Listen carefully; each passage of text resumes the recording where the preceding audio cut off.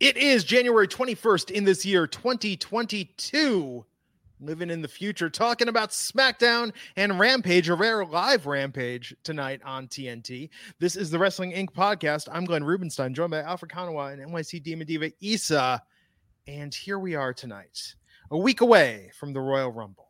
Woo. A week with some news, some events, some happenings, some developments. Have you guys been practicing your countdowns to make sure that you're ready for the Royal Rumble? That's a good tip. Yeah, you have to. Yeah, I'm going to start doing that tonight. It'll take me about a week to get my countdown down to memorize the numbers first. I need to memorize the numbers from 10 to 1. So after I memorize those numbers, then I'll get the timing down. Okay, perfect. Let me know how you do. I'll start tonight as well. Glenn, when are you Glenn, starting? Well, you know, I made the mistake one year of having the stopwatch on my phone going and just getting very angry how they judge the length of 3 minutes the way a psychiatrist judges an hour or a lap dancer judges a song. It's very loose interpretation. You're right about that. It's not very consistent, the time that goes between entrants. Absolutely. And you think about that. You think about that in the champagne room as you think, I know I'm going to request November Rain. And then like 11 minutes, but no, like 90 seconds in, like, okay, time's up. They're just fading that out. It's a scam, I tell you. Not that I know such things. I've heard on the streets. Anyhow, Vegas. That's like the strip club capital of the world. Is it? Right, really? I think it's one of them. I mean, shout out to Scores. And was it Sahara? Sahara's a lot of fun. Well, there you go. From what I've heard. Post-pandemic, we'll see. We'll see what happens. Yeah. So we got some news to jump into. We do have some news. It would be so worth the COVID, though. Internally, it looks like WWE is said to be disappointed with NXT 2.0. According to WrestleVotes, who never misses, said internally WWE is said to be disappointed with NXT 2.0 in its first 4 months. Source said that they thought more fans would gravitate toward the newer stars quicker than they have. Could it just be too much too soon? Either way, I don't expect any changes to the concept. Wait for it. Just yet. Andrew Zarian also chimed in saying that NXT 2.0, they feel like maybe the abruptness of how everything was rushed out there is to blame. That's what some executives feel. NXT did 587,000 viewers this past week. That's down almost 10%. And in 18 to 49, a scary low number of 0.11, down 21%. So NXT 2.0 really hurt. And we have a lot of fun with NXT 2.0 on the show. I think it's because we have fun together. So it's easy for us to enjoy a lot of things. But at the same time, we are willing to admit, as Issa was talking about it, how she just kind of felt that it was not really delivering the way it should. So what do you guys think about this news, starting with Issa? Yeah, I was talking about it earlier on my YouTube channel about how I love what we do because, you know, obviously I enjoy wrestling and it never feels like a job. And there are some Tuesday nights where watching NXT feels like work, you know? And like you say, we come in here and we have a lot of fun. But I have been very open and vocal about the fact that I think they're trying to introduce us to too many characters at once. And I think that also they're not booking them to win. These 50-50 bookings make you just not become invested in any of them. So I do think they need to slow down, realize which characters they want to get invested on, and really put the time and effort into those characters. And put the title on Tony D'Angelo. Yes. That's really the solution to all their ratings woes. You know, I was mentioning this online today. Again, I think the new NXT, if they realize they can basically do 500,000 people just by airing anything, they outsource the TV production. They cut back every NXT contract to like $30,000 a year. And if you don't make it to the main roster in 2 years, you're out. Wow, 2 years? Yeah. I'm going to live $30,000 a year for 2 years. But they were doing that before. Before Finn Balor came into NXT, the starting pay for a Performance Center recruit was around $30,000. I think the female talents got a little bit more because, I mean, and I'm just saying this, like it literally was stipulated. Look at the article. I think it might have been Forbes a couple of years ago that broke this. Female talents got more because they had more makeup, hair costs, things like that. So, yeah, I mean, you look at this. If what they were doing before wasn't sustainable, and that's part of the reason why they made the change, you got to figure Adam Cole, there were some guys in there that were probably making main roster money. If they can get this down to 20 men and 10 women at $30,000 a year each, outsource TV, this all of a sudden becomes insanely profitable for them. And they're able to get some revenue, which they were never able to really do with FCW or OVW. But it makes it attractive on the balance sheet, and it brings it back to pure developmental. Because I think the problem before that they may have realized was that with contracts coming up, it was going to be very expensive if they're going to have to essentially have NXT compete with AEW for contract renewals and that kind of money going forward. That completely changes the equation for how much cash NXT is burning. Yeah, and this is really also a creative problem. Like, let's just face it, Vince and Bruce were never going to be the answer. I think once we started seeing the writing on the wall during NXT 1.0 in its dying days, I don't think anybody was really excited at the prospects that NXT 2.0 was going to be better. I felt like making it more like the main roster and doing what they've done with showing so many people's stories that you just forget them, I think that's a mistake.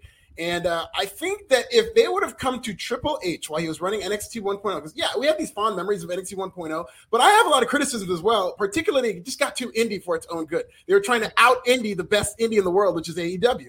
And they were doing this. And if they would have come to Triple H and said, listen, Triple H, we need you to make it more mainstream. We need you. And they gave him all these ideas. I think he would have done a better job at curating NXT to a different era, but not necessarily run it in the ground the way we're seeing it right now.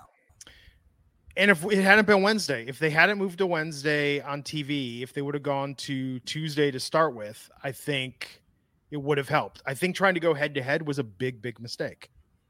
Yes. Agreed. Carrillo's saying, Glenn said it first, outsource NXT to Impact. Yeah, I thought that's where you're going with it. No, I mean, I'm not saying it's going to be Impact, but I'm saying it makes no sense for them to hire. Think of all that overhead they have to have. If you're spending $1 million on your creative staff alone or more, I'm sure, I mean, you know, those contracts add up. I mean, you think Road Dogg and, you know, all the Triple H hires, you think those guys were making minimal salaries? They're probably making more than a lot of the talent is. So I don't know. I think they've got to look at the finances of this to find a way to make it sustainable. Not sustainable in the sense of they can afford it, because WWE can afford anything. They could subsidize this till the end of the earth. But what I'm saying is Nick Khan, now that he's got his hand in things, it's about the dollars and cents and the shareholders. And that's a much different equation. King Rail, $2. They fired and let go talent. What did they expect of people not liking the change? It's just, isn't it weird when you think about pre-AEW Dynamite, how NXT was the darling of the internet wrestling community? And then AEW out NXT. Yeah, they did. And to King Rail's point, I'm surprised that some of the talent they let go were in middle of storylines, which that to me is mind blowing, because that makes you change your booking on the go. And, you know, we're seeing it now that there's a lot of people that they probably didn't have plans for, and they're just winging it. But there are some people on TV that, I'm sorry, Von Wagner, Brooks and Dunn. There's quite a few performers on there. I mean, even to a sense, like, is LA Knight really popping any ratings? Is Grayson Waller getting people to tune in and week out? If I were them, I would really rebuild the show around the talent that, forget popping the audience, because that audience is like almost supportive to a fault at times. Like, they really need to do the research on who people want to watch on television. And remember that first and foremost, they're making a TV show. Yeah. And I would like if there was one thread throughout an entire show where it wasn't just one vignette after another, one segment after another. They really need to try to shake up their storytelling. And this is something that Vince is very familiar with, especially throughout the Attitude Era. This is how a lot of Raws were formatted, where there's one central storyline that takes you through the entire show, and it kind of resurfaces in like 3 or 4 segments, so that there's less to chew on in NXT. And they messed up because they had a very natural, massive faction storyline that they essentially blew off in War Games. They could have had Black and Gold versus 2.0 and kept that going with having locker room size factions, giving every match those stakes, battling for the heart of soul of NXT, and then essentially figuring out who from each era was getting over more and then rebuilding the show around them. Instead, tonight, we're getting TV promos for Gunter. Who? You wouldn't know him. He's from Germany. Okay. But do they think that's going to turn things around? I mean, I just don't understand. I don't get it, man. Well, Warner Media, so WWE officials aren't the only ones who are upset because AEW officials are also upset. Warner Media officials are furious about WWE's comments from last week about AEW being gory self-mutilation. Of course, Max Caster made a reference to that in a freestyle on Dynamite the other night. And Warner Media officials are saying that they saw WWE's quote as an attempt at a personal attack against the company in an attempt to hurt their advertising sales. I think that personal attack thing is hilarious. I don't know what personal about it, but what do you guys feel about WWE's personal attack about AEW's blood and guts and the ongoing back and forth, starting with you, Glenn? I mean, this is more entertaining than a lot of what we see on TV. It's fun to watch billion-dollar corporations get their feelings hurt and fight with each other. Right? I mean, look, the fact that Warner even cares and I don't know, just all this. I mean, we have a good competition going. I think it speaks back to the idea though. It's like, okay, how do we have this great competition going with all this fire and people dissecting and talking about all this stuff? And WWE is not managing to capitalize on it. Whereas AEW, I think now that they're on TBS, their ratings are poised for quite a pop. It's a weird time. I think WWE knows what they're doing with those comments. They're gonna go after the advertising. I mean, that's probably, if I'm a billionaire, yeah, we'll see that as a personal attack because now you're hurting my pocket if some people don't want to advertise during my show. I get where they're coming from, but I mean, I like it. I like the street fights. I like all that. But it's not for everyone. As long as they don't do it too often, I don't think AEW should just be worried about it because they're not in the same business as WWE is. They themselves say, oh, we're here for professional wrestling, this and that. They're sports entertainment. So you're not going to get the same advertisement that WWE gets because they are kid-friendly. Where you go to an AEW show, you barely see any children there. And that's a fact. I've been to a lot, and it's a whole different audience than a WWE audience. So they should not be bothered by those comments, in my opinion. Well, and looking at the quality of advertisers, I feel like there are higher profile, more credible ads that I see during Dynamite and Rampage than I see during Raw and SmackDown. Now, granted, on SmackDown, I am watching it like through the Fox app. Tonight, I got a Nissan Frontier ad served to me 20 times, many times back to back to back. But on Raw, I mean, when you're doing stuff for like lowest common denominator, prepaid wireless, car insurance, anti-smoking ads, like that's not the cream of the advertising crop.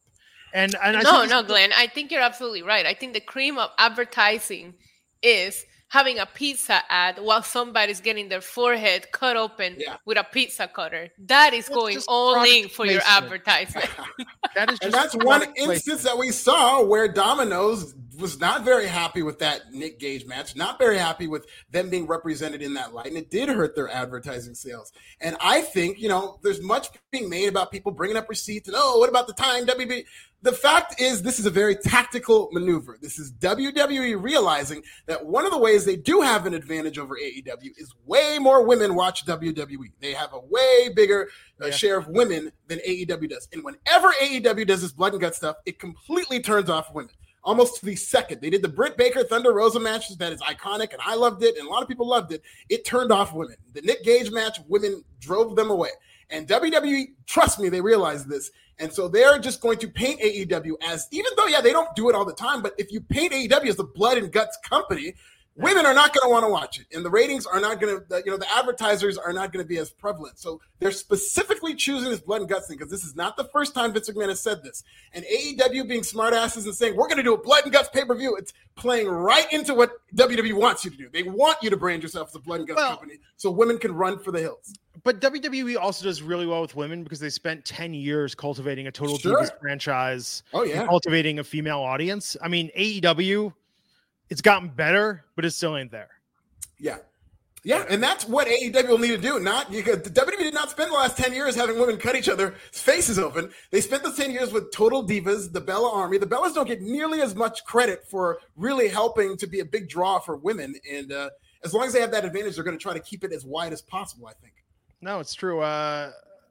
Carlos saying WWE should allow their talent to be able to work other promotions. It lowers the price of the contracts. The talent can be spread out throughout. I think in NXT, telling you, if NXT's ratings don't turn around, I think they're going to really change how they do business. I'm not even just talking about them outsourcing. I think it's going to be a different ball game if they can't figure out a way, and yeah, if 500,000 people keep watching every week, they'll just give USA programming and they'll just do it at the rock bottom cost.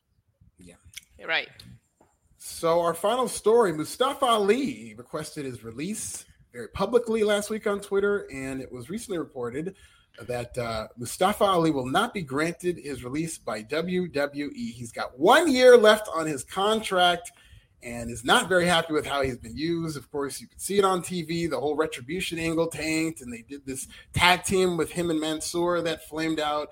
And Mustafa Ali is so talented. I really recommend everybody follow him on Twitter because he's quickly becoming one of my favorite follows because he's been spending a lot of his free time working out new moves. He did this reverse sharpshooter that, if he did that in a live arena at a WWE event, people go crazy for it. And he's so talented, and he knows he's talented, but he's just not getting those opportunities. Had a heated argument with Vince McMahon about an angle that Vince wanted him to do that reportedly led to this requesting the release, and now it looks like he's stuck in WWE for another year, Isa. I really hope they don't make him sit this out. I have this fear, and I hope that's not what happens, because we've seen them do that before. They did it to Neville. Neville left in somewhat of a non-happy situation, and they just made him sit out for the remainder of his contract. Mustafa Ali is very, very talented, completely underutilized, and you don't even have to get your creative team. Mustafa Ali is talented enough that you said, okay, what do you want to do? Hear him out, because we've seen him create these promo videos, like everything on his Twitter he was doing during 205 Live. I know he could come up with a great storyline for his character.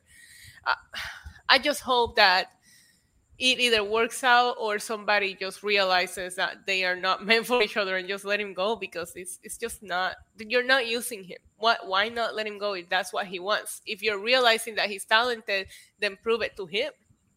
Yeah. Just got to craft that right tweet, Ali. Just got to send out that right tweet. Yeah.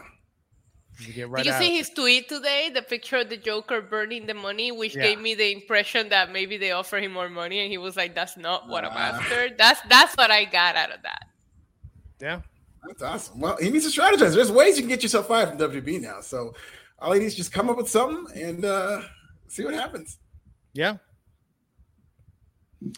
Not that I'm recommending that. I'm just, I just want what's best for Ali. Sure. I want him to be happy, and I know he'd be happy if he got released. So okay, a random burner account is gonna slide in Ali's DMs tonight and say exactly the tweet that he needs to craft. Yeah. And it's totally it's at totally not Alfred. That's the this is dirty. Carlos with the super chat saying they have plans for the Saudi show. Ali, maybe you could tweet some thoughts on the Saudi show. That's what I'm saying, man. As a Muslim man, you know what I'm saying? Like, they'll get rid of you quick. You do that.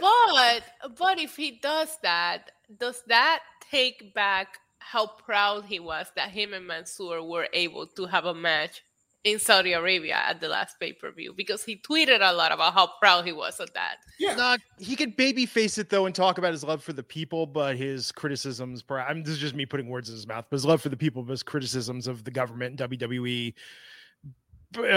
like kind of secondhandly endorsing some of their actions by doing business with them. I don't know. I'm just spitballing here, Issa. I'm just spitballing ideas. I get it. Also, not Glenn Rubenstein is also going to slide. Twitter has a account name limit. That's why we are not Yellow Jackets Buzz on Twitter. We're Yellow Jackets BZ. There's a length limit. Anyhow, is that all for the news? That's your news, everybody. Oh, speaking of Yellow Jackets, one of the Bollywood boys played the bartender at the high school reunion in the season finale. Really? I gotta have to go back and Yes. look at that. That's awesome. Yes, I did know that. Yeah, I have to get him on for an I've interview. also rewatched that episode way too many times.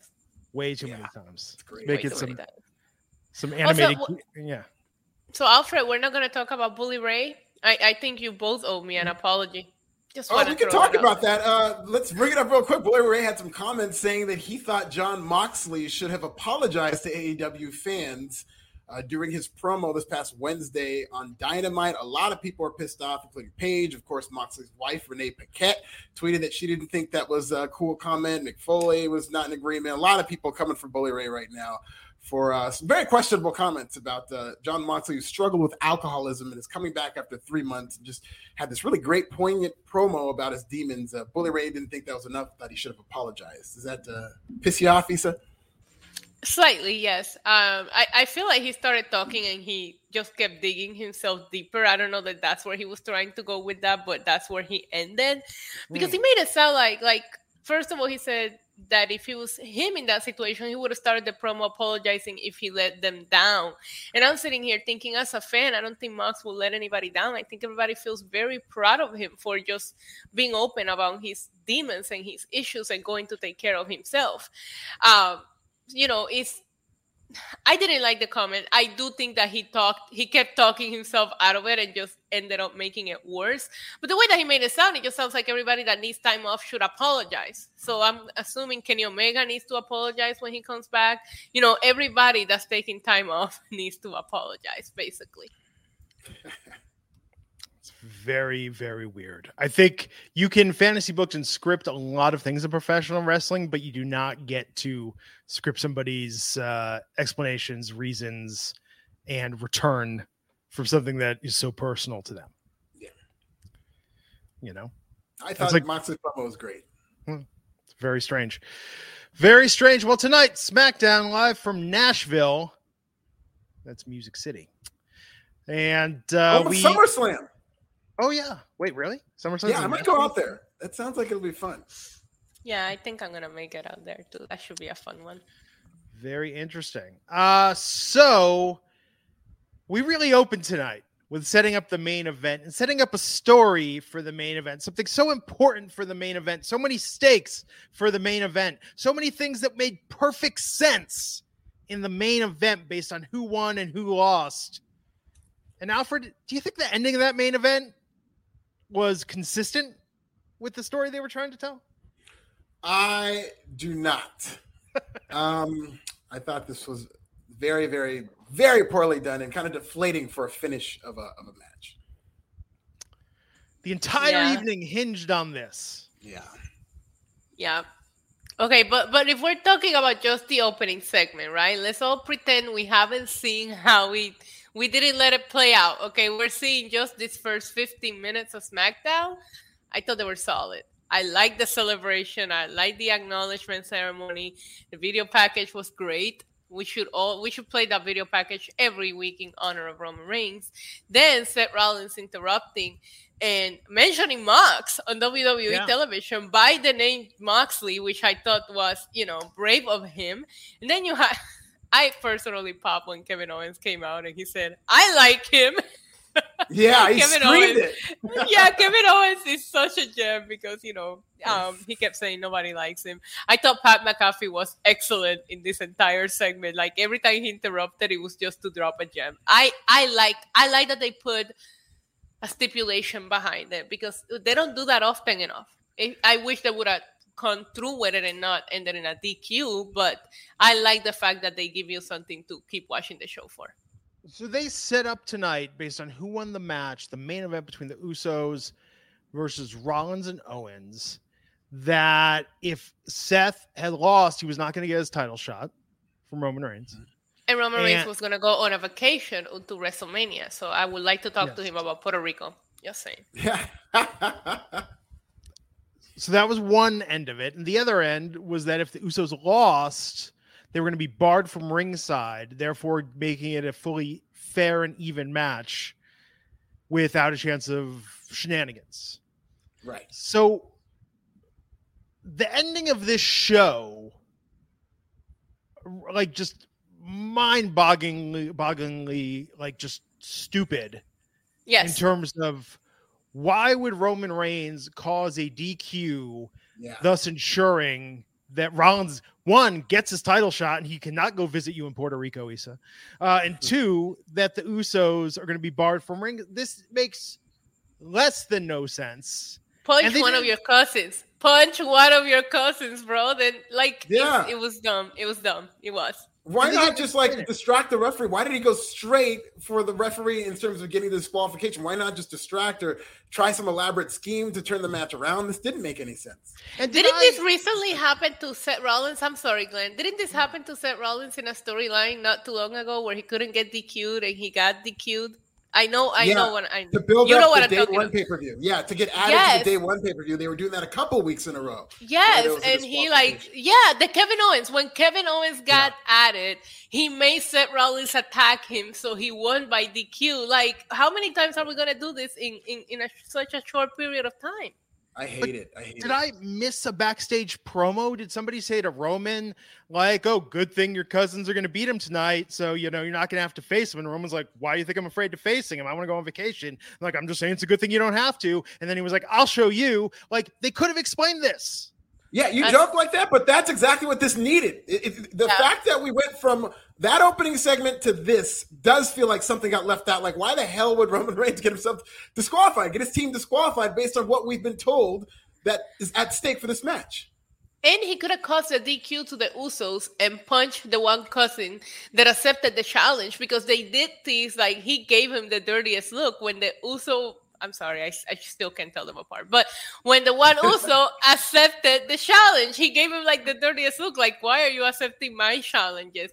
So the story was there. I like Glenn's version better, where he's just like, oh, you're too scared to face him. Regardless, when we got to the main event, it made 0 sense what went down. And I didn't like it because, like, the only thing that you have going that looks good and strong is Roman, and you completely just didn't make him look like the smartest guy out there today. And the main event was really good. That was a really good match that I would have really liked to have seen a winner on that match. And Rollins, if he's going to face Roman, who we all assume he's probably not beating, Rollins getting a decisive win would have helped his credibility going into that. It was just like very puzzling storytelling. Also, I had this thought, and I can't believe it's been like 5 years, right? That the Usos have been coming out to down since day one-ish. I always thought they meant it like day one-ish, like around day one. But do they mean it like in the 90s R&B hip-hop way when it's really like shit reversed, like down since day one shit? Yeah. Or do they mean down since like around day one? It's double entendre. It's like a Blackish, like the show Blackish. It's like black, I hadn't even thought of that. And then also on the spectrum of blackness, because they're in the suburbs or whatnot. So it's both kind of playing with that word. That's a great question, Glenn. But it's like a double entendre. And the fashion police with my day one, may your day one BH has always, that has always stuck with me. God, I miss those guys. Oh, I miss that. Like, why? Why did they get dropped? Like they could be saving NXT right now. I want to see the Fashion Police versus Tony D'Angelo. Handicap match. Carlos, freaking fighters, Owens and Seth Raw for a tag team. Also, frickin', if you're afraid that freaking sounds too much like fucking, frickin' sounds way more like the F word than freaking does. Yeah, the eek really sets it apart. Yeah, freaking is, I think, very acceptable. Frickin'? Frick's like, I don't know. I would have gotten in trouble if I would have said frickin' as a kid. Like, that would have been like, oh, that's too close. Yeah, writing it too far up there, Yeah. And then the question, do you think Rollins wins clean at the Rumble? Matthew Tech, Canadian $2. No. Okay, I don't think he wins clean. I'm a little nervous. Actually, I'm pretty nervous he's going to win. And if he does, it'll be by outside interference. Because now Roman doesn't have outside interference. So that gives Seth Rollins the opportunity to maybe Kevin Owens comes in. Maybe Mox comes in. He got a couple of shout-outs tonight. What do you think about that? Maybe Mox comes in and saves Seth Rollins and we get a Shield reboot. But no, I do expect Fred, stop it. Get some help. 2 Mox references tonight. And they called him Mox. They didn't call him Dean Ambrose. They called him Mox twice. Given what's happening with Mickie James and my new started as a joke now conspiracy theory about them having a relationship with Impact, I think Braun Strowman comes back looking super jacked, interferes, and gets in another feud with Roman. Wow, that could be interesting. But I mean, no, isn't that too early to do that now? Yeah, I don't know if now would be the time to do that. So here, I know Alfred is sharing his bad feelings. What I have a feeling is going to happen is that whether Roman or Brock, if one of them drops the title at the Rumble, that person is entering the Rumble and winning it. Yeah, that's 1000%. If you see a title change hands, whether it's Brock or Roman, then you already know who's going to win the Rumble. If Roman Reigns wins the Royal Rumble, say that 5 times fast. Please come in at 30 and troll again. It's such a disappointing ending. Like when Brock won, it was, I just don't. Disappointing ending. Because I don't know. If Roman Reigns entered the Rumbles and wins, that's a happy ending for me, Glenn. Roman should be in the main event of WrestleMania anyhow. Like you don't need to give away that opportunity. It's like, why not have him win the Money in the Bank briefcase? Oh, and give it to who then? Johnny Knoxville? Please, then you might as well have Roman win. Johnny Knoxville is more over than almost everyone else on that roster. That's what I'm saying, man. Listen, people want to call me crazy. I've been saying this for weeks now. You name me one person on television. If you're going into WWE programming clean and you don't watch the week-to-week storylines, you name me one person who is being pushed to win the Royal Rumble more than Johnny Knoxville. Who's cut a promo Rey saying, Mysterio. Rey Mysterio. He's in the cover of the game. He pushed his son over the top rope. I gotta tell you something, Alfred. I am one of the people calling you crazy. And then tonight, I opened the WWE shop, and the first face I see is Johnny Knoxville, and I'm like, damn it, he's gonna mess around and win the whole thing. Alfred is right. I'm gonna have to freaking buy him a drink or something.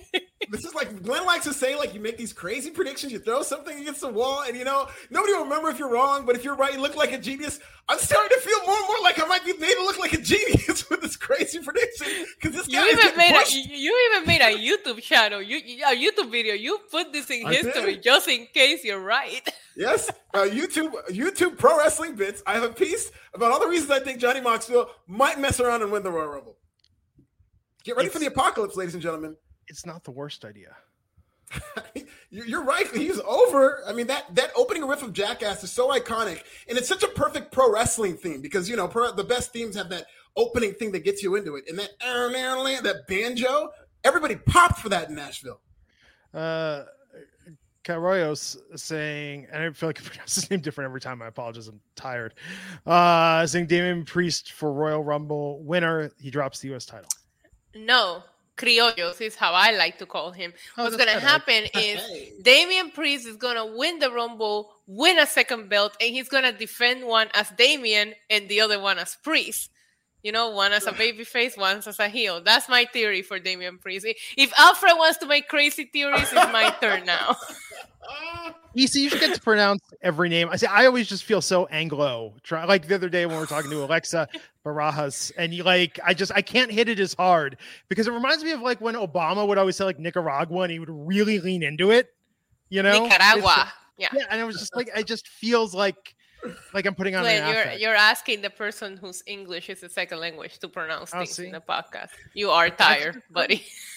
No, I think that's great. I want to go. I just want everyone to know I want to go full bore with it, but I feel like I'm not quite comfortable with it. I don't feel it comes across correctly. Did you know that I learned how to curse in English because of Marshall Mathers, Eminem, and listening to his amazing music? My favorite rapper, Eminem.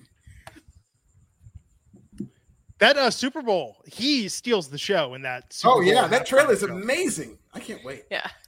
He's so good in that. So, because I refuse to acknowledge that this character and these segments exist, I'm just going to say that Kofi Kingston tonight was joined by Big E. Yeah. And Kofi beat Madcap Moss. 50-50. Can we talk about, I'm sorry, Alfred, but can we talk about Michael Cole trying to justify why were there so many people from Raw on SmackDown tonight? Like Michael Cole, it's Friday, we're drinking. You don't have to try to justify that you guys don't know what the hell you're doing out there. Like, we get it. It's okay, buddy. Because apparently it's Royal Rumble season. Now they're allowed on a different brand. Yeah. What are the rules? Somebody needs to write the rules for when people are allowed on each other's shows. I think that we need someone to come out and promo and say the rules are there are no rules, which we don't hear enough. Growing up, we used to hear that a lot. We don't hear that so much anymore. Well, I mean, they do have a built-in excuse for that quarterly brand invitational. They could have just said that. That's worse. That's actually worse. I forgot about that, Alfred. Thanks. Wild card rule. That was another one. Yeah. I mean- are we like concerned for Big E? Did you know? Okay. I've got flashbacks of when Kofi dropped the title and he just went right back to the New Day and nobody really cared about the fact that he was a former WWE champion. When I saw him walk out with Kofi today, I felt that. Like, okay, we're just going to be the happy New Day again and we're going to forget that you just had a title reign. I mean, if there's a term for it, I call it being Kofi'd. Like Big E is being Kofi'd, just like Bianca Belair got Kofi'd, just like Kofi Kingston got Kofi'd. It's funny how it always seems to happen to one type of person, but I'm keeping a very close watch on Big E, and I want to see him back in that world title picture sooner rather than later. He should be, at minimum, Final Four Royal Rumble. Can we not turn it into a verb? I know, it sucks. It does. Do you think that Bobby Lashley beats Brock? He might. I really like what you said about the loser winning the Royal Rumble one. I would much rather have the scenario of Bobby Lashley beating Big E, and then Bobby Lashley beating Brock Lesnar, and then Brock Lesnar winning the Royal Rumble. It's been a long time since Brock has because won the Royal then Rumble. and that puts you back on the route that you were originally with before Yes. you took this weird detour at day one, which is Roman and Brock again. Because I would assume that Brock will go right back to Roman. He's still gonna call out Bobby Lashley.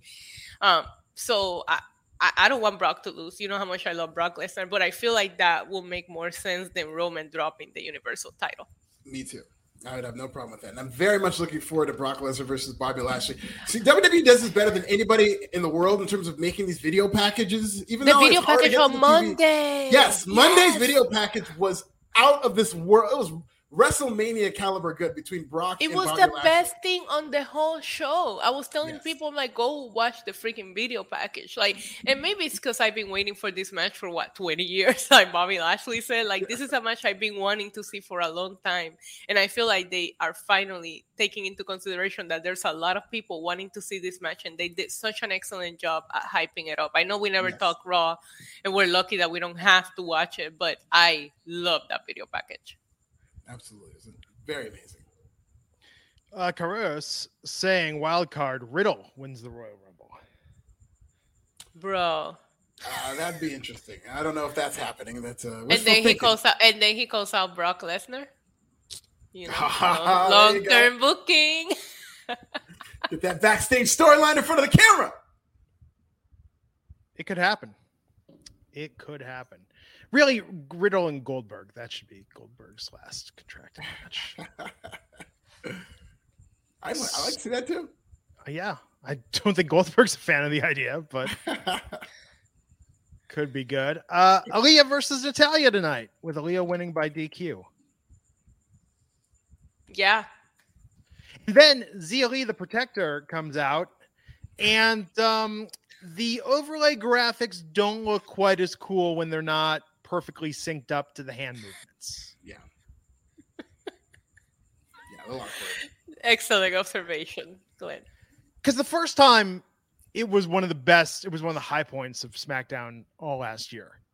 Tonight, it was a little like, ooh, okay, this is just a little to the left, just a little off. And where the hell has she been since? This very sporadic usage. Protecting. Kind of say Protecting. the same thing. I was gonna say She's protecting. Vigilante shit. Yeah. definitely. There's potential there. Question. They Is just there? They're not doing anything. Is there, Alfred? No, I Do you think? so. Okay, let me ask you. No. Let me ask you something. Is Aaliyah related to the landlord? I thought she was on Aaliyah's side tonight. I thought she was coming out to protect her. Maybe Natalya. Maybe the Hart family had some real estate holdings. They don't have that detail. Did any of them ever wrestle in like? Yeah, you're right. But I'm just saying, we need to get back to this landlord storyline. That's I like that. Oh fuck. I know that was gonna pop good when I brought that back up. And this was okay. I like seeing Big E and Kofi, and then we went to feud of the year so far. I know the year's young, but feud of the year is Los Lotharios versus the Viking Raiders. I mean, oh man, come on. One of these four men might win the Royal Rumble. No, please stop. Which Stop. gimmick Your is picks for Royal Rumble. I cannot wait to do our predictions next Friday because I don't know what you're going to throw out there. Okay, yeah. We'll have fun with that. Is anyone in the chat, is anyone in the world a fan of Los Lotharios? In English, that's the Lotharios. Or the Viking Wow, Raiders. what a translation. I just think it's very important to let people know what it means. Or the Viking Raiders. Like, does anyone tune into this show? Better yet, does anyone tune into the show and be like, Madcap Moss is my dude? And I bust a gut every time listening to him.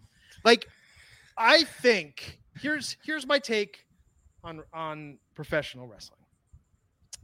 You know, every comic book that somebody buys is somebody's first comic. Oh God. That they're buying.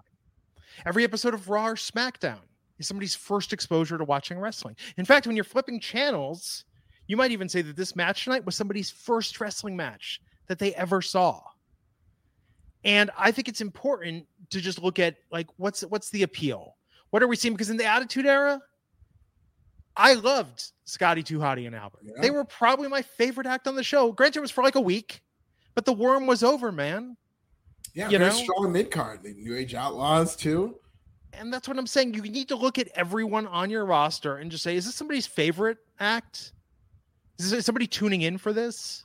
Is this somebody's top 3? Like, oh my God, if I don't see the Viking Raiders tonight, well then why even bother watching SmackDown? And this is not their parent. This is or maybe. wives. Okay, so maybe. Okay, and this is not an indictment, by the way, against Madcap Moss or the Viking Raiders or Los Lotharios. This isn't their fault. They are talented performers. They are gifted athletes in the ring. They've spent a lot of time working on their craft, on their physique, on their technique. But creative has not met them halfway. Across the sky, as Kenny Loggins would sing. They have not come to give them something to enhance what they've done for themselves. And on behalf of, like, all of the professional wrestling community, I want to apologize to these performers for the shortcomings that WWE has had in providing them with worthwhile, meaningful moments on television.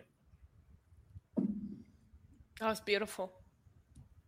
It really was, because I mean, these are very talented individuals. Viking Raiders, particularly outside of WWE, as War Machine. I mean, even when they went to NXT, they were very, very over, and they did a great job showcasing these two very athletic big men. And then Los Lotharios, particularly Angel Garza, when he was in NXT, he was amazing. Where he had the gimmick where he ripped his pants off, and he was such a good heel. Had an incredible match with Leo Rush when they were in NXT, and they really made the most of him. And now, it's just a morass in the way creative treats them. It's really unfortunate. And he was hanging with the Bachelorette for a while. Yeah, they were doing something with him early on in the roster. Those were the pandemic days. I remember that. She was never the Bachelorette. She was just part of the cast of The Bachelor. Oh, really? Not even the Bachelorette. We couldn't even get the title character from an installment of the Bachelor franchise. We had to get a contestant from The Bachelor. Not as impressive. Wow. And Issa, what did you say when we first started talking? What do you call? They're Menudo rejects. Menudo rejects. Both of them. Couldn't even get in like the early 90s era, Menudo. Couldn't even get an MDO when they did the name change. Nope. MDO. Oh my God. Please don't talk about it. No.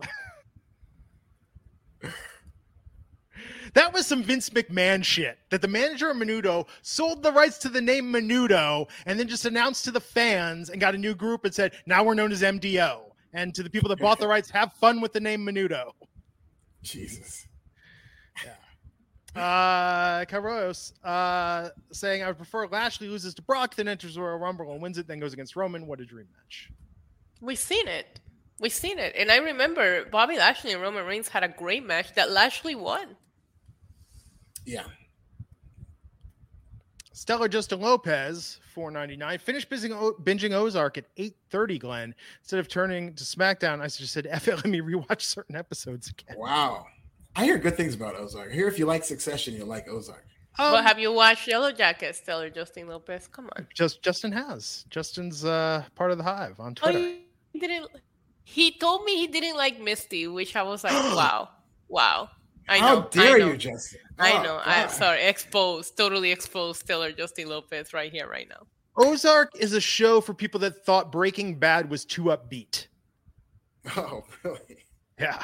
That dark. Great. Then I might like it. Okay. Yeah. It's very good, but it is a dark show. I don't even know what Monkey Armada is saying, but Islands in the Stream. Yes. I just agree with that. You know, for the longest time as a child, I thought Dolly Parton and Kenny Rogers were married. Oh, really? I could see that. That was my headcanon, you know? Just what I grew up believing, and I make no apologies for. I thought Sonny and Cher were brother and sister. That's a more interesting take. I like that. So, we saw Summer Rae tonight. That was nice to see her on TV. Remember when she slapped Natty on Total Divas? Yeah, that was so fake. That was such a classic moment. And we had a WWE Hall of Famer in the audience tonight. Who? Kid Rock. Kid Rock. What an opening. Fresh off his Kid Rock parody video that he released like 6 weeks ago. Man, like was he ever cool? Like I was into Devil Without a Cause. I liked his early hip hop stuff. He was. I mean, people act like him and Limp Bizkit weren't. They like that's so dumb. Let me tell you something. When they were on and in their primes in what was it, early 2000s, they were like some of the hottest things in music. I love Kid Rock's Cowboy. Only God knows why. He got so deep in that song. Come on, give the man. I mean, after that, he wasn't all that cool. But Devil Without a Cause, you know you have a couple of those songs on your playlist. I do. Let me tell you, Limp Bizkit's Break Stuff, one of the greatest workout songs of all time. I concur. Like it's art, but no, and rest in peace to Joe C. Speaking of Kid Rock. But yeah, he was in the audience tonight. They didn't do a segment with him. He was just there, just hanging out in Nashville. Yeah, that was weird. They just showed him and I'm like, okay, so they're doing something with Kid Rock. Nope. He's just chilling. Yeah. So before I ever heard the Kid Rock Sheryl Crow duet Picture, I had a friend who described the song to me in detail, described the plot of the song Picture to me, and then she gave me the twist at the end. Then at the end they look at the picture and they decide to get back together. But she described it beat by beat. Like this was the most moving story she had heard in ages and just needed to tell me about it. She could have just played because of the music video. Back then, music videos were cool, you know? Yeah. Yes. So the Viking Raiders won that match. Then Charlotte Flair versus Naomi. But wouldn't you know it, Sonya Deville found a way to pull some shenanigans, acting as the ref during the match. Naomi would have won. You know how you refuse to cover the Madcap Moss segments? I'm getting to that point with these. You know what? Okay, my take on this, I'm done with this storyline. I do not want to talk about this until they do until Naomi gets her win, because this is ridiculous. They've really lost the plot with this. Naomi has been made to look like a fool. This is exactly what we were talking about would just happen anyway. That's why I was so disappointed that they booked Naomi to be all happy she was getting this rematch, as if you didn't think, fool me once, fool me twice. What about fool me 27 times, Naomi?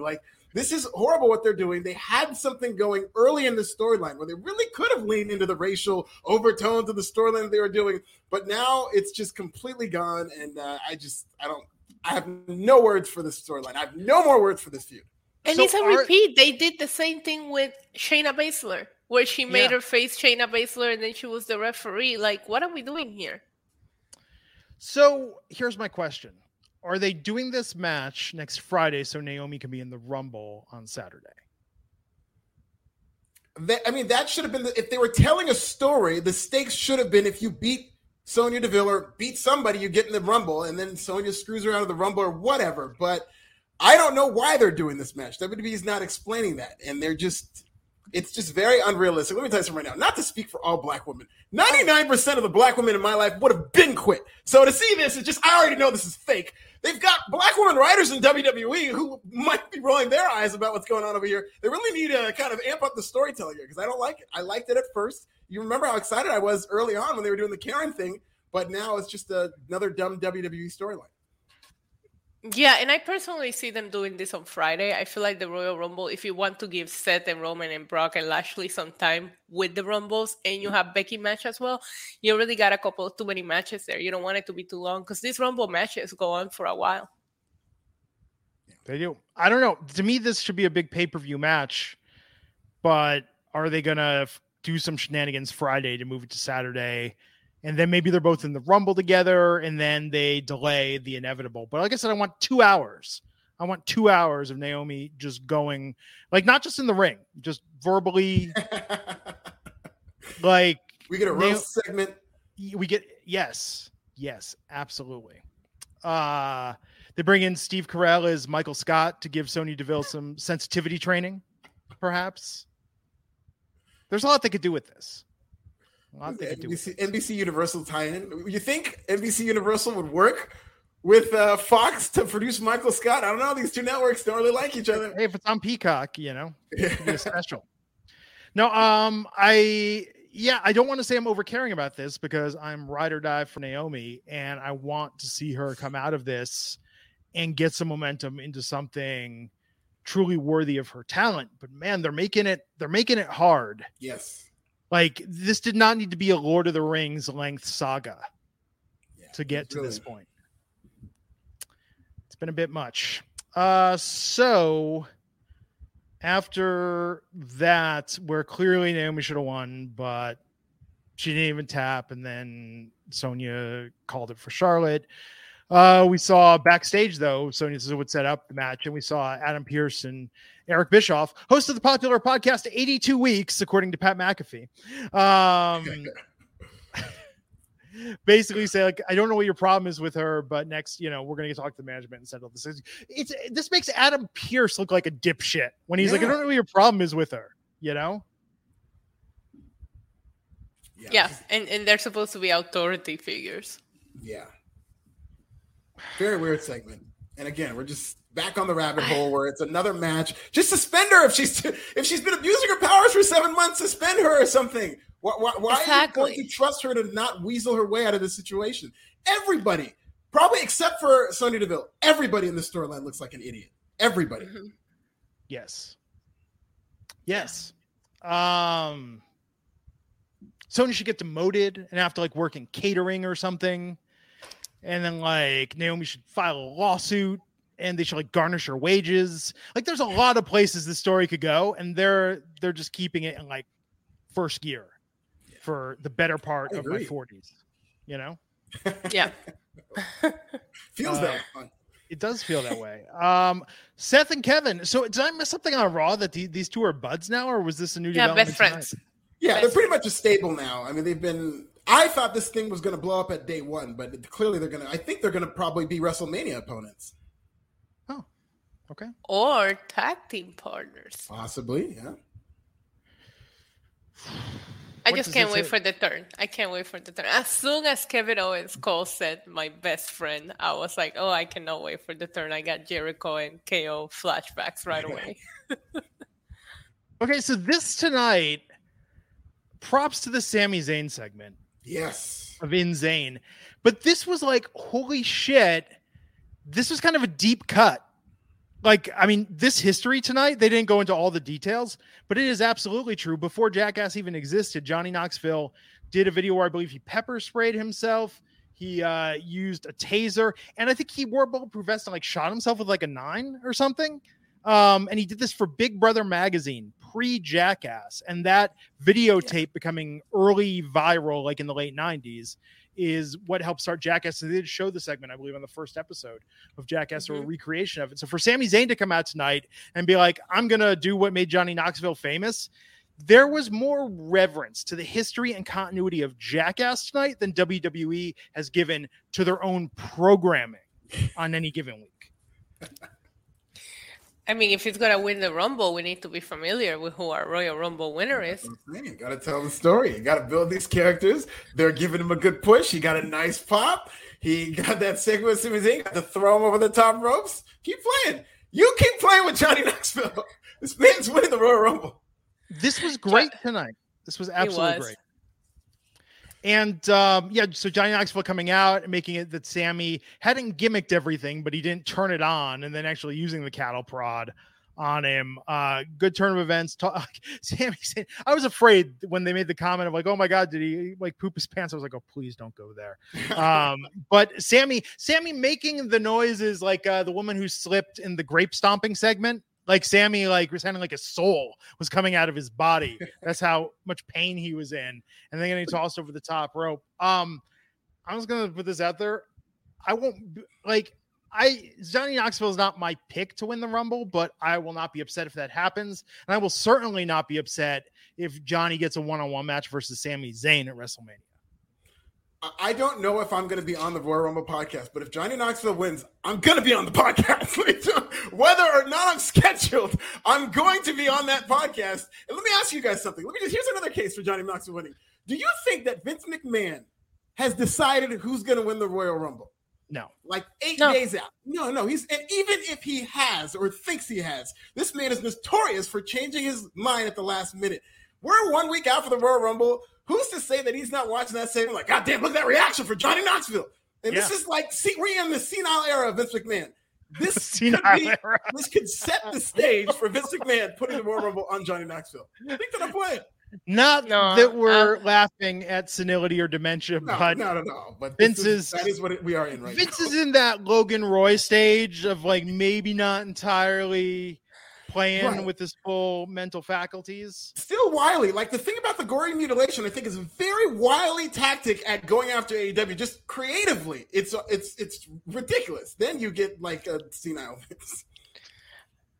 I think Bad Bunny comes back and eliminates Johnny Knoxville because he is the greatest celebrity guest they ever had. So he's not gonna let Knoxville steal his thunder. We shall see. This was a good segment though, and then followed by Sheamus versus Ricochet, and Ridge Holland is back. Alfred, are you excited? I could not wait. I didn't know what to do with myself in my life when Ridge Holland was gone, and now that he's back and his nose is healed, my life is back to being great. No, wow. I'm not excited. Why aren't we doing more with you? Say poor Ricochet, I say poor Sheamus. Like him having these matches with Ricochet every week where he could be a contender for Shinsuke or Roman, but you just have him stuck in this weird storyline that nobody cares about, fighting over a nose. Stop. Sheamus could totally be having amazing matches with your Intercontinental Champion right now, who's backstage just hanging out with the title still around his waist that he has not defended.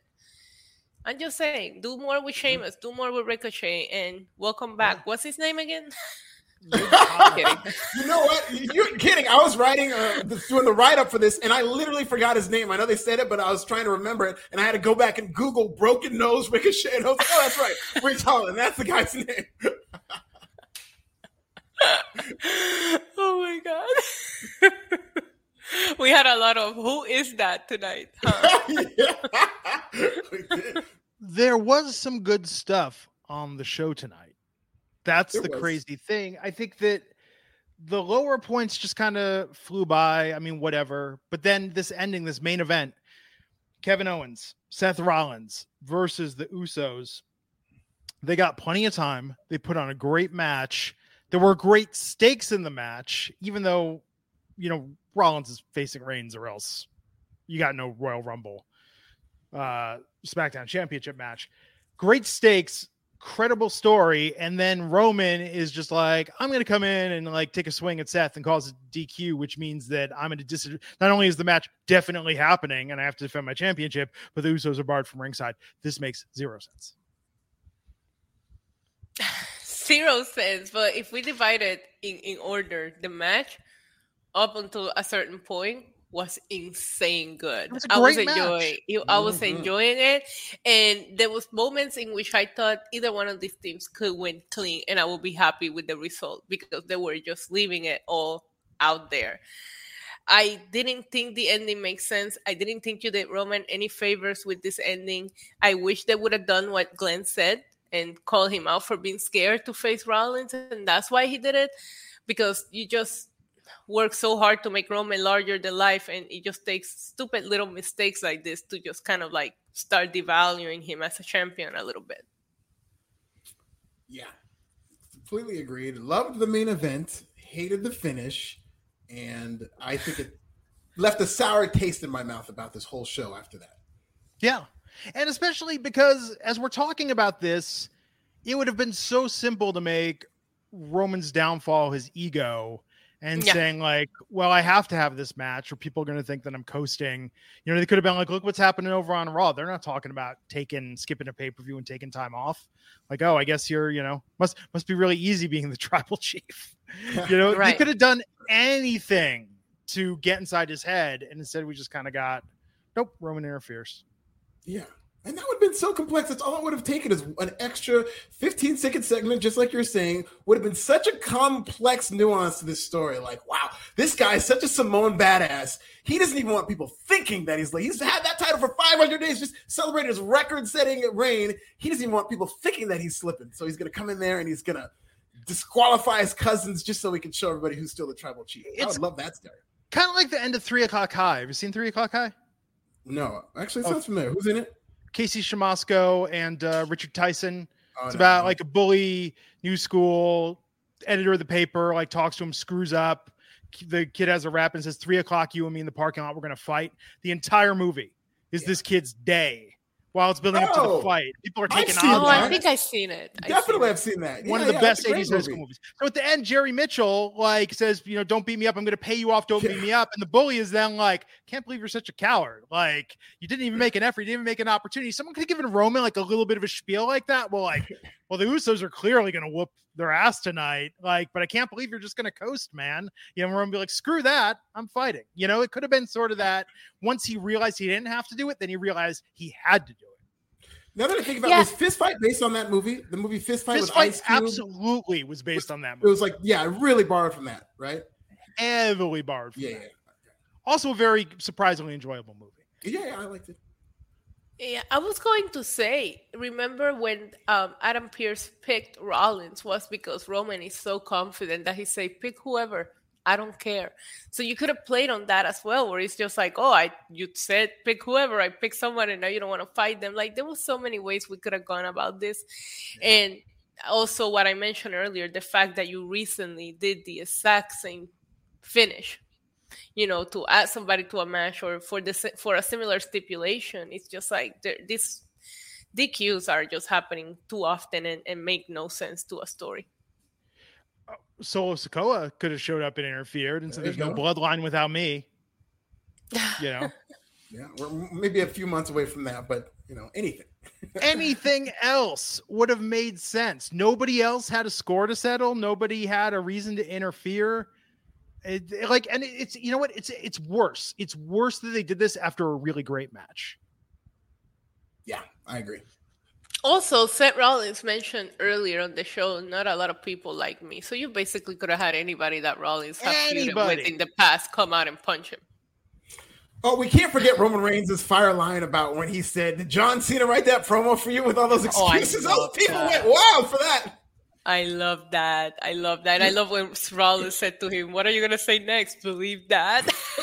Yeah, they're getting after each other. They have such history that it makes. I have enjoyed their back and forths.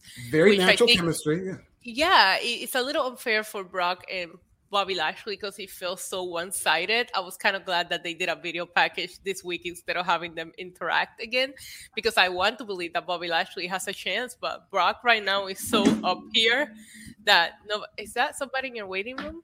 Knocking on your door? No, something. My light just fell down. Oh, okay. Just making sure. They're on the couch. Okay. So wait in the chat. They're on the couch. Okay, that's all you need to know. This waiting room thing's taking on a life of its own. A lot of people are. It's not gentlemen. We're never gonna let it go. We're never gonna let it go. I know, but people have been reaching out to me on Twitter, and I love it. I love it. That's it. If I ever had a talking segment in WWE, it'd be the waiting room with Alfred Kanoa.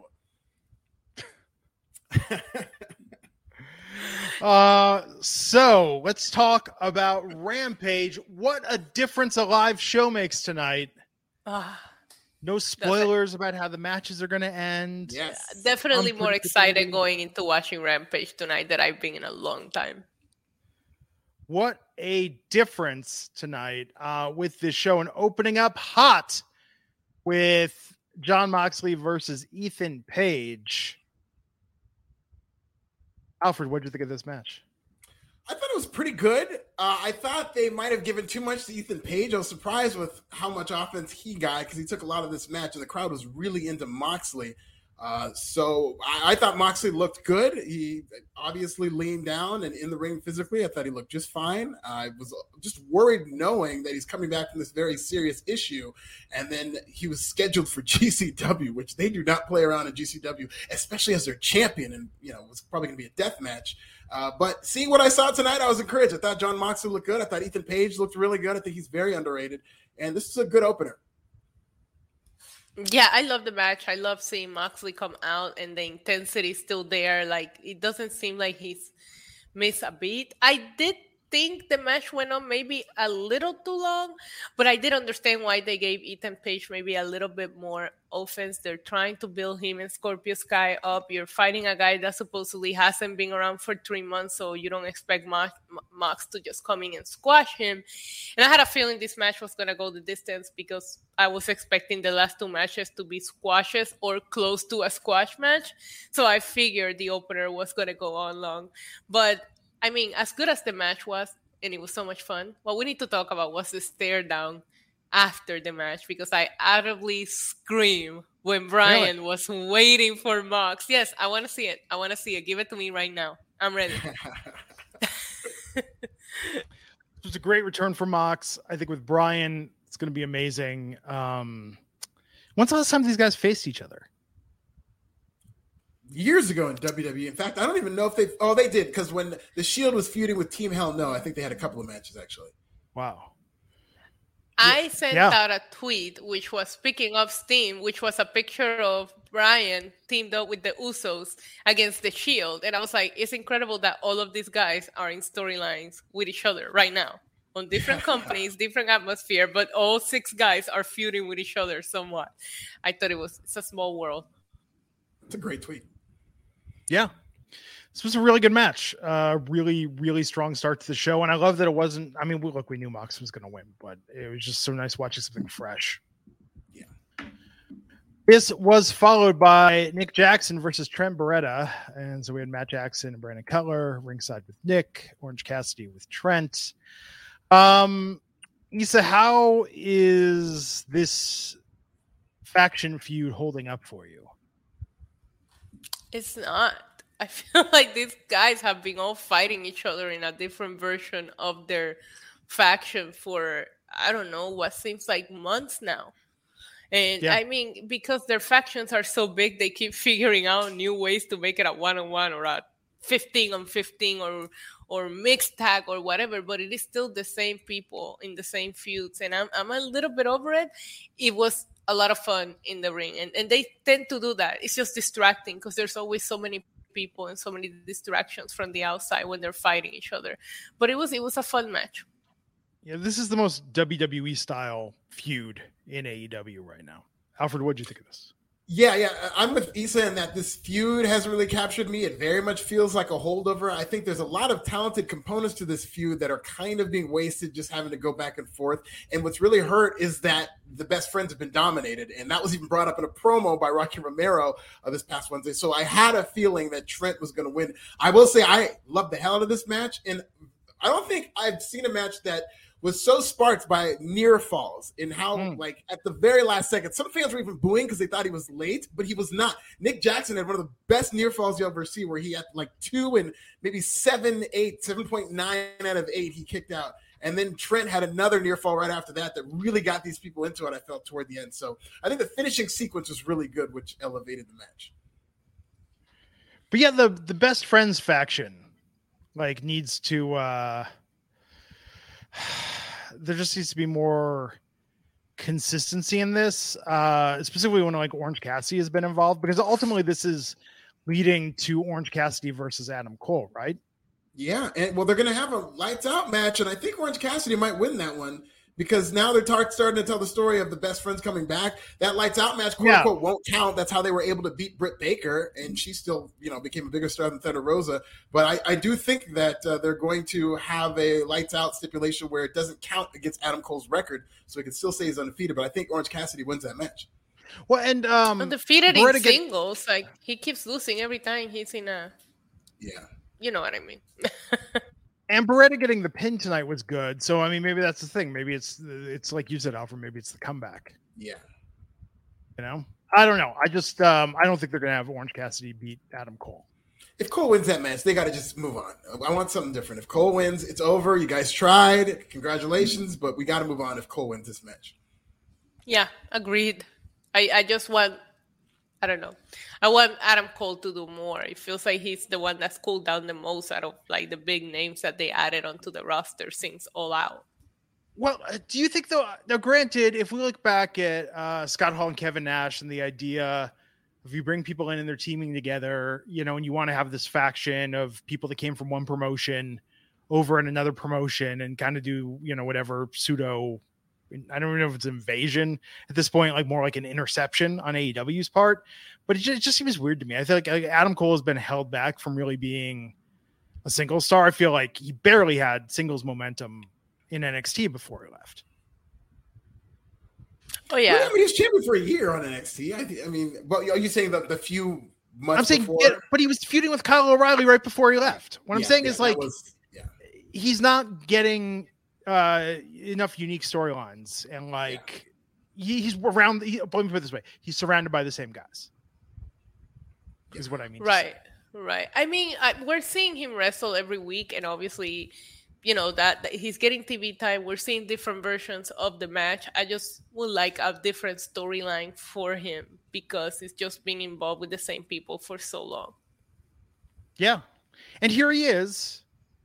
It's like you transferred schools and some of your friends transferred schools and you're like, I don't need to make new friends. I'm just going to hang out with, the kids I know from camp and the friends from my old school. Yeah, nothing wrong with that. What you're comfortable with. Mix it up, Adam Cole. Eat lunch at a different table. That's what I'm saying. Maybe they're just biding their time until Roderick Strong comes to AEW. Oh, good Lord. He was backstage today with LA Knight. And SmackDown.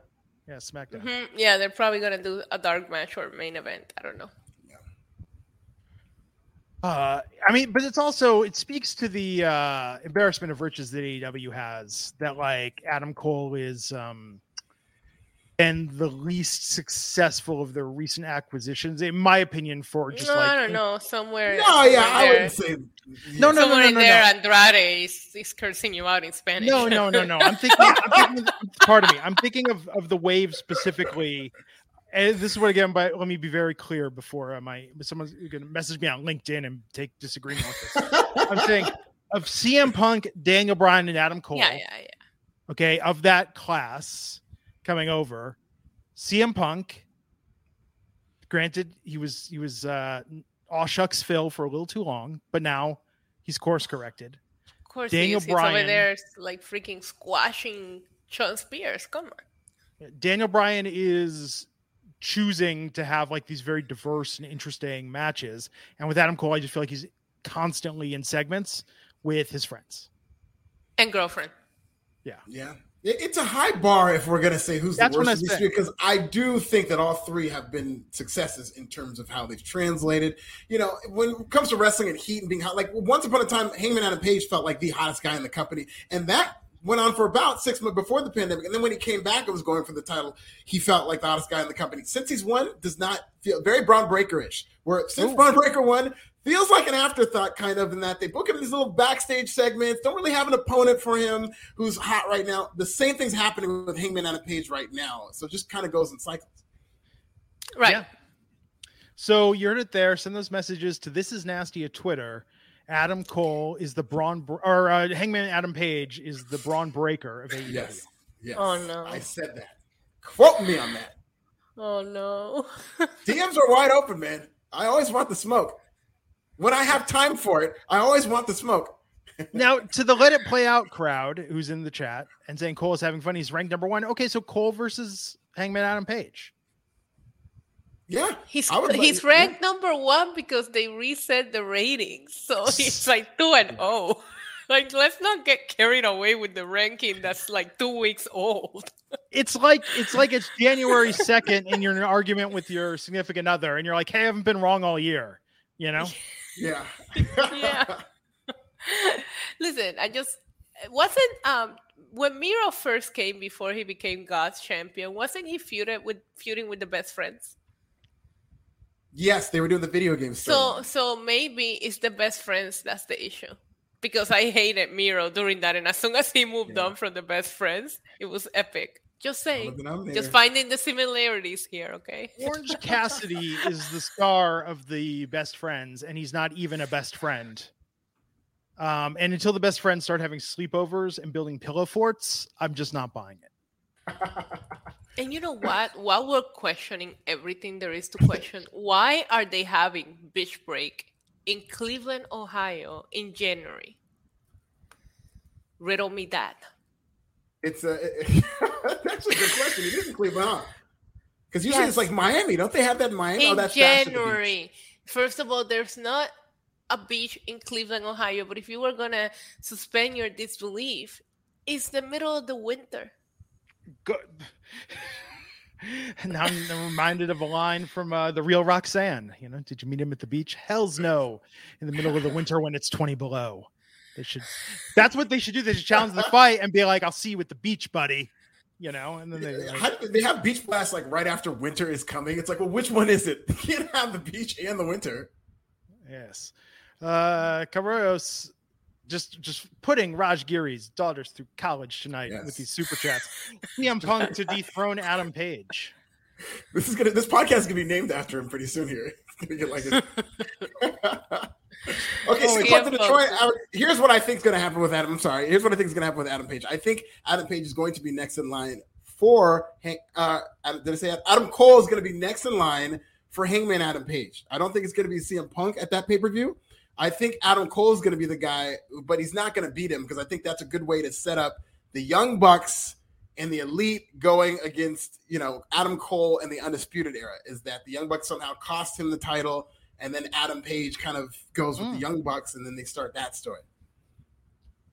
It's Justin Rich is saying they're going to have Winters coming in Miami, just to course correct. Yeah, there you go. So, Alfred, what you're saying is that we need to let it play out. Yeah.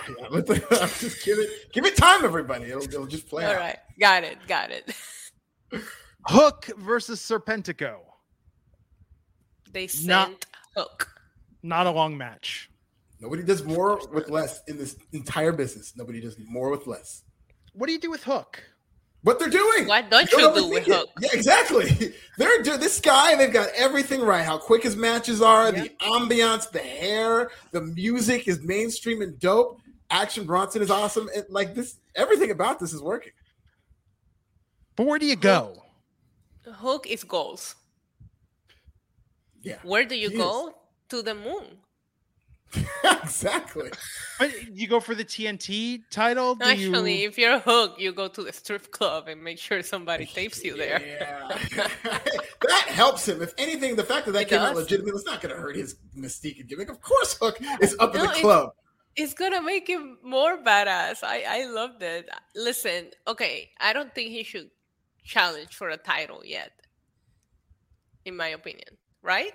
No, they should take their time with this. Is Goldberg, very similar to Goldberg. Goldberg didn't immediately win that U.S. title. By the time it was time for him to win, I remember me and my friends were clamoring for it for a couple of weeks, and that's when they gave it to you, when you started to really get him on his horse. I don't think that they should rush this. They should take their time before he even has like a real feud, let alone a TNT championship.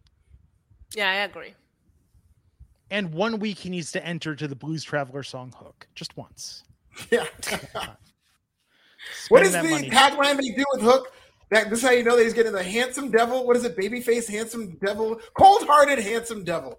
That's what they said over and over and over and over again. They want you to know that Hook is a cold-hearted handsome devil right out of the WWE playbook. But listen, he's a top guy. Yeah. I just get happy when they send Hook. Yeah. Carollos saying Hook will cause jealousy for Team Taz, beat every person on Team Taz.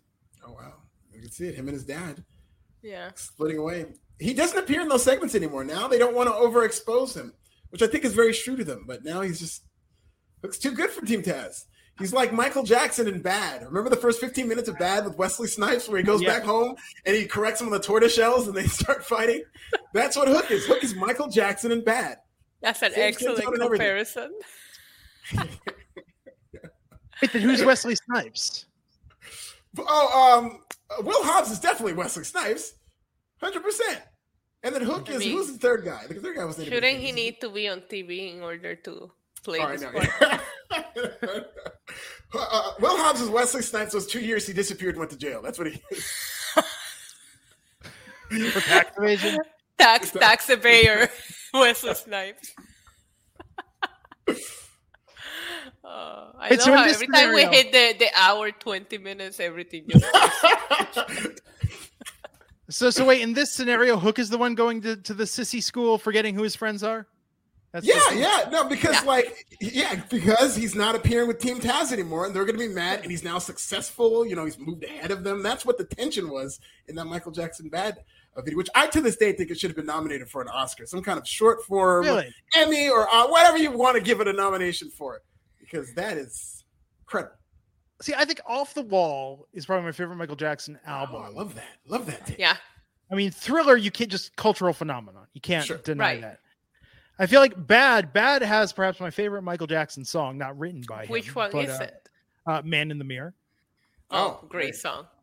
Yes. I've left instructions that for my wife. I've said, okay, so you play this at my funeral and you say, Glenn just wanted everyone to take a moment and reflect on what they can do to change themselves. So we must now all close our eyes and bob our heads along with the music like we're feeling it. And they're going to listen to Man in the Mirror in its entirety. I want everyone to start clapping at the end, like along in time with it. It's going to be a moment. I love it. I want to send people away feeling inspired for my memorial service. That's amazing, Glenn. I'm glad we got this recorded so that way now, you know, when we submit his final wishes, like, hey, man, he said it to us in a podcast. That's how you know it's real. I'm a big Dangerous guy. Hook.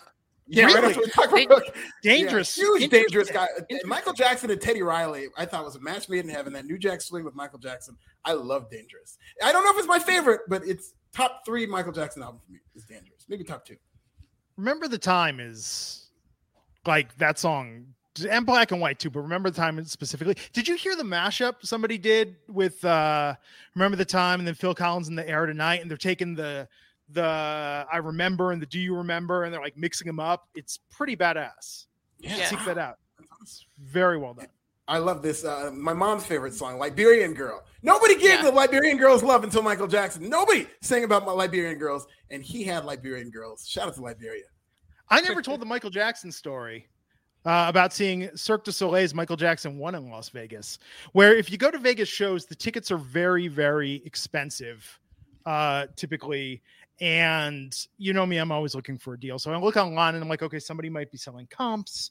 Maybe, you know, somebody has an employee discount. Maybe a high roller wants to offload some tickets. So I go to Craigslist and I see someone saying like, hey, Vegas shows, and they list Michael Jackson's 1, like we can get you a discount. So I message this person and they're like, I can get you the platinum seats that normally go for, you know, $400 a piece. I can get you those for $50. And they want me to meet somewhere. And I'm like, I don't want to do that and get tickets. And then, you know, maybe the tickets don't work. So we saw another listing and the person said, you'll pick the tickets up at will call. They'll be in your name. And you don't even have to pay me until after you're seated already. And so I'm just like, well, I can't lose here. Right.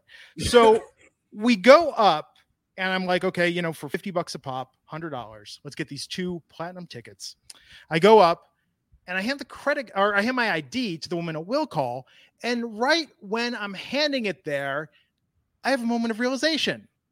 Somebody bought these with a stolen credit card, which is why they're selling them to me for nothing. And all I have to do is pick them up. And then, you know, someone will dispute the charge later, but the scammer just got this money. So I realized this, and I don't say anything to my wife because I don't want to freak her out. And we have the tickets. And I'm like, well, now I have the tickets. So we have to go in. So we go in and sit down and I tell my wife what happened and she's like, holy shit. And then right after we do that, like the burliest looking usher I've ever seen, like walks by and my wife's like, holy shit, we're busted. They know this happened with a stolen credit card. They looked at it. And he was just showing other people to their seats. So we calmed down, but the entire show we're sitting there thinking we're about to get like arrested basically and escorted out by police. And then I had the debate with my wife after, like, well, do I pay the scammer the money? And she's like, well, it seems like somebody's got to do some right in this equation. So we did end up paying the scammer. Never heard anything about it from there, but that's why you don't buy tickets off Craigslist for pennies on the dollar. But Michael Jackson's won by Cirque du Soleil. Beautiful show. And they end with Man in the Mirror, and I was just like bawling at the end. It's a great commercial. Makes me want to see the show now. Yeah, I've seen it actually. It's a great show. It is a great show. My tickets were not stolen. They were completely legally purchased. Just for the tickets weren't stolen. Somebody bought them with a stolen credit card. I feel like I need to be very, very specific about that. That still makes them stolen. I mean, you're using the word stolen and tickets in the same sentence, Glenn. Do you want me to like write a check to Mandalay Bay, like show up and be like, I'm really sorry? No, Glenn, it's okay. You can be bad, like Michael Jackson, every once in a while. Yeah. Caballeros say, just confessing to being complicit in an internet scam, which I was the victim. If you think about it, I was really the victim of that scam. Oh, were you? Did you enjoy the show? Way to frame it like that. Mandalay Bay and myself, because now I have to carry that on my conscience. Every time I listen to Michael Jackson, every time I see a video, I say to my wife, hey, remember the time?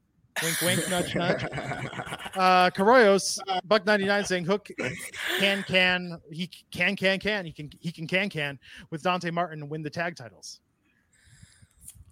With I want to see Top Flight return. Dante and Darius are going to be really fun. I think Hook should be on his own. He's his own entity. Yes, I agree. I just think he's larger than life. He don't need anybody by him, He's Hook. So, this was a short match where Hook beat Serpentico. Of course it Serpentico? was. I'm not familiar with Serpentico. And he's from San Juan, Puerto Rico. There you go. Great guy. Bet you he plays great dominoes.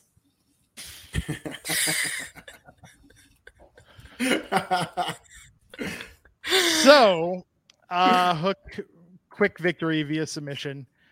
And then QT Marshall's out with the microphone. He calls Hook a delinquent. And Hook suplexed him. Well, why is he a delinquent? Well, he's skipping school to wrestle in AEW. He does kind of look like a kid. I think that's very funny because QT Marshall's on the older side, and him calling him delinquent. It's a perfect insult to come from QT Marshall to Hook. I thought that was perfect. True. So, let's talk about Jade Cargill cutting this promo on Anna Jay, calling her Anna Banana. This was very good. Yeah, that bitch Slayer. I thought that was a good line for Anna Jay. Yeah, clever. I was like, no way you're gonna slay her, but okay, good for you for coming up with that. Well, and then Anna Jay saying she has a dark side. She's in the Dark Order. Yeah. And then the funniest part about that, and talking about not knowing about the Dark Order, Chris Jericho, I think it was, he goes, "Oh, she's wearing purple because she loves the color purple." And it's like, no, because she's in the Dark Order. They all wear purple, Chris. Where have you been, buddy? Loves the color purple. Because he loves the color purple. My middle brother, I won't say his name. One time we were talking and I made a reference to something. And I said, like in the color purple. And he was like, I'm a big Prince fan, but I've never actually seen that. Jesus. It's way off. Could you imagine? You're going into English class and you're thinking like, I'm not going to read the book. I'm going to see the movie. And I'm doing my report on the color purple. And instead you watched Purple Rain and got up and told that story. That'd be great. I need to write something for a sitcom or perhaps a feature film just to include that scenario. Yes. Just one episode. And preferably it should be that they have to come dressed as their favorite character from the piece of work, and he shows up dressed as Prince. Okay. That would be epic. That would be epic. So she loves the color purple. Big Oprah fan. Till you do right by me. Powerful movie. I never actually saw it. Really? It's unbelievable. I was too young to really appreciate it. I still liked it kind of when I was young, but it's when you go back and see it as an adult, it's really good. For sure. I think during the 80s, there were kind of the movies that were for grown-ups. And I remember I would go and see them, but I just didn't get it, man. Like I saw Yentl when I was a kid, and I'm like, I don't get this. She wants to be a rabbi, so she's dressing as a boy. Okay, sure, it makes sense. But yeah, I mean, there's a lot of those films that just sort of like you're not emotionally, intellectually equipped to really appreciate. Like I saw The Last Emperor in theaters. That's like 3 hours long about the last emperor of China. And the new Batman's gonna be. I'm gonna be there night one. That new Batman's gonna be 3 hours long. It's like 2 hours 47 minutes. No, 55 minutes. I thought I saw 2 hours 55 minutes. Yeah, I'm here for longest Batman. I got time. I got time for that. Yeah, like me a long superhero movie. So Anna Jay loves the color purple. Yep. I love Chris Jericho. Do you think he just completely I mean, Jericho is a pop culture nerd. Like, yeah, it might have been a rib, but no, I don't think. I think it was just. I just don't think he was familiar with the whole gimmick of the dark corner. Which that too. I feel like Jericho chimes in like always has to have something to say. Didn't always do the research. Right. Yes. Right. That's either the case or he's screaming. He'll chime in with something that makes no sense, or he's literally screaming. Yes, he's always at 10, like Bobcat Goldthwait in the 80s. Yeah. I thought this match was really good for what I was expecting from these two. I know that doesn't sound too good, but I would be lying if I said I was like a little worried when they announced that they were gonna wrestle this match. I thought they did well for non very experienced women in the ring. I enjoyed the match. Yeah, me too. I thought it was both of their best match. I think, as much as I think Jade Cargill's talented, I like her in short, dominant matches, regardless of where she gets skill level wise. Because I do think as an elite athlete, she's going to get to the point where she's an incredible wrestler in terms of, the in-ring product. It's just going to take some time. But even when she does, she should be in these short matches. She should be dominating people. I thought she should have just dominated Anna Jay. Having said that, given the relative inexperience of both women, they killed it. And it was amazing. I thought it was a very good match, especially toward the end where they really kind of Anna Jay rallied toward the end where it's like, oh, what are we doing here? When they came back from that final commercial break, they put a couple of really good sequences between the two of them. Yeah. I thought Anna Jay for 1 second had it. It was very, very good. I still prefer Jay to be squashing people. There was one point where she just stood in front of Jack Silver and she just towered over him. And it's just like, why is somebody like that having long matches? This woman should be out there just murdering these women in like a minute or two. That's just my preference because of the way that she looks. But outside of that, I really, really enjoyed this match. And, shout out to both women because they surpassed all expectations, in my opinion.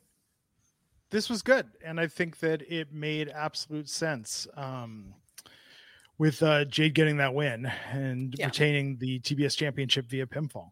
And Jade Cargill 25-0. Do you think they had the 24-1 graphic ready to go in case she lost? I'm glad we didn't get to see it, but I love that they're doing the streak. They're doing the number. This is kind of Tony Khan trolling Eric Bischoff because Bischoff's not a fan of the comparison between Jade Cargill and Goldberg. So it's like, oh yeah? Well, then I'm just going to do the streak. We're going to make an even bigger comparison. So next week she's going to come out bald. So, they're just doing the comparison with Goldberg. Stop. Which is funny because I just said how they reset the rankings, but not for Jade, as you shouldn't, because she's undefeated. But I like the idea of making this a big deal because when it happens, when it comes, it's going to feel like a big deal because we're all aware that she's undefeated and 25-0 now. Yes. Yeah. All the geniuses out there. The question is not, is Jade Cargill ready? It's, is AEW ready? Are they not going to F this up? You on the same show, the match before, you took an inexperienced Hook and made him look like the biggest star by hiding his weaknesses, short matches. Is AEW ready for Jade Cargill? That's what we're going to find out. If she fails, it's a colossal ineptitude and failure of AEW, not Jade Cargill. Is AEW ready for Jade Cargill? Let's find out. Yeah. It was a very good match. It was a very good show, and it's amazing how it being live, the audience. Because they're not exhausted from watching Dark and then Dynamite and then having to stay for the Rampage taping. It made a big difference in the audience energy. They were in a bigger city too. That always helps. But everything about this show felt different. I really wish that if Rampage doesn't function for them at a negative cost, they will do it live more often.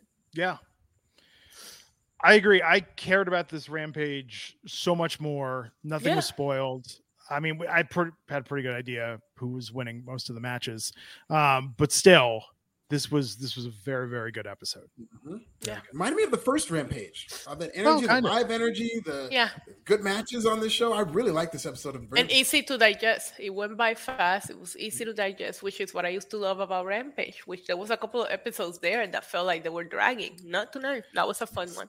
When you compared it to the just stupid ending of SmackDown and like the lower points of SmackDown, and like this was nice. I kind of like the momentum ending the evening.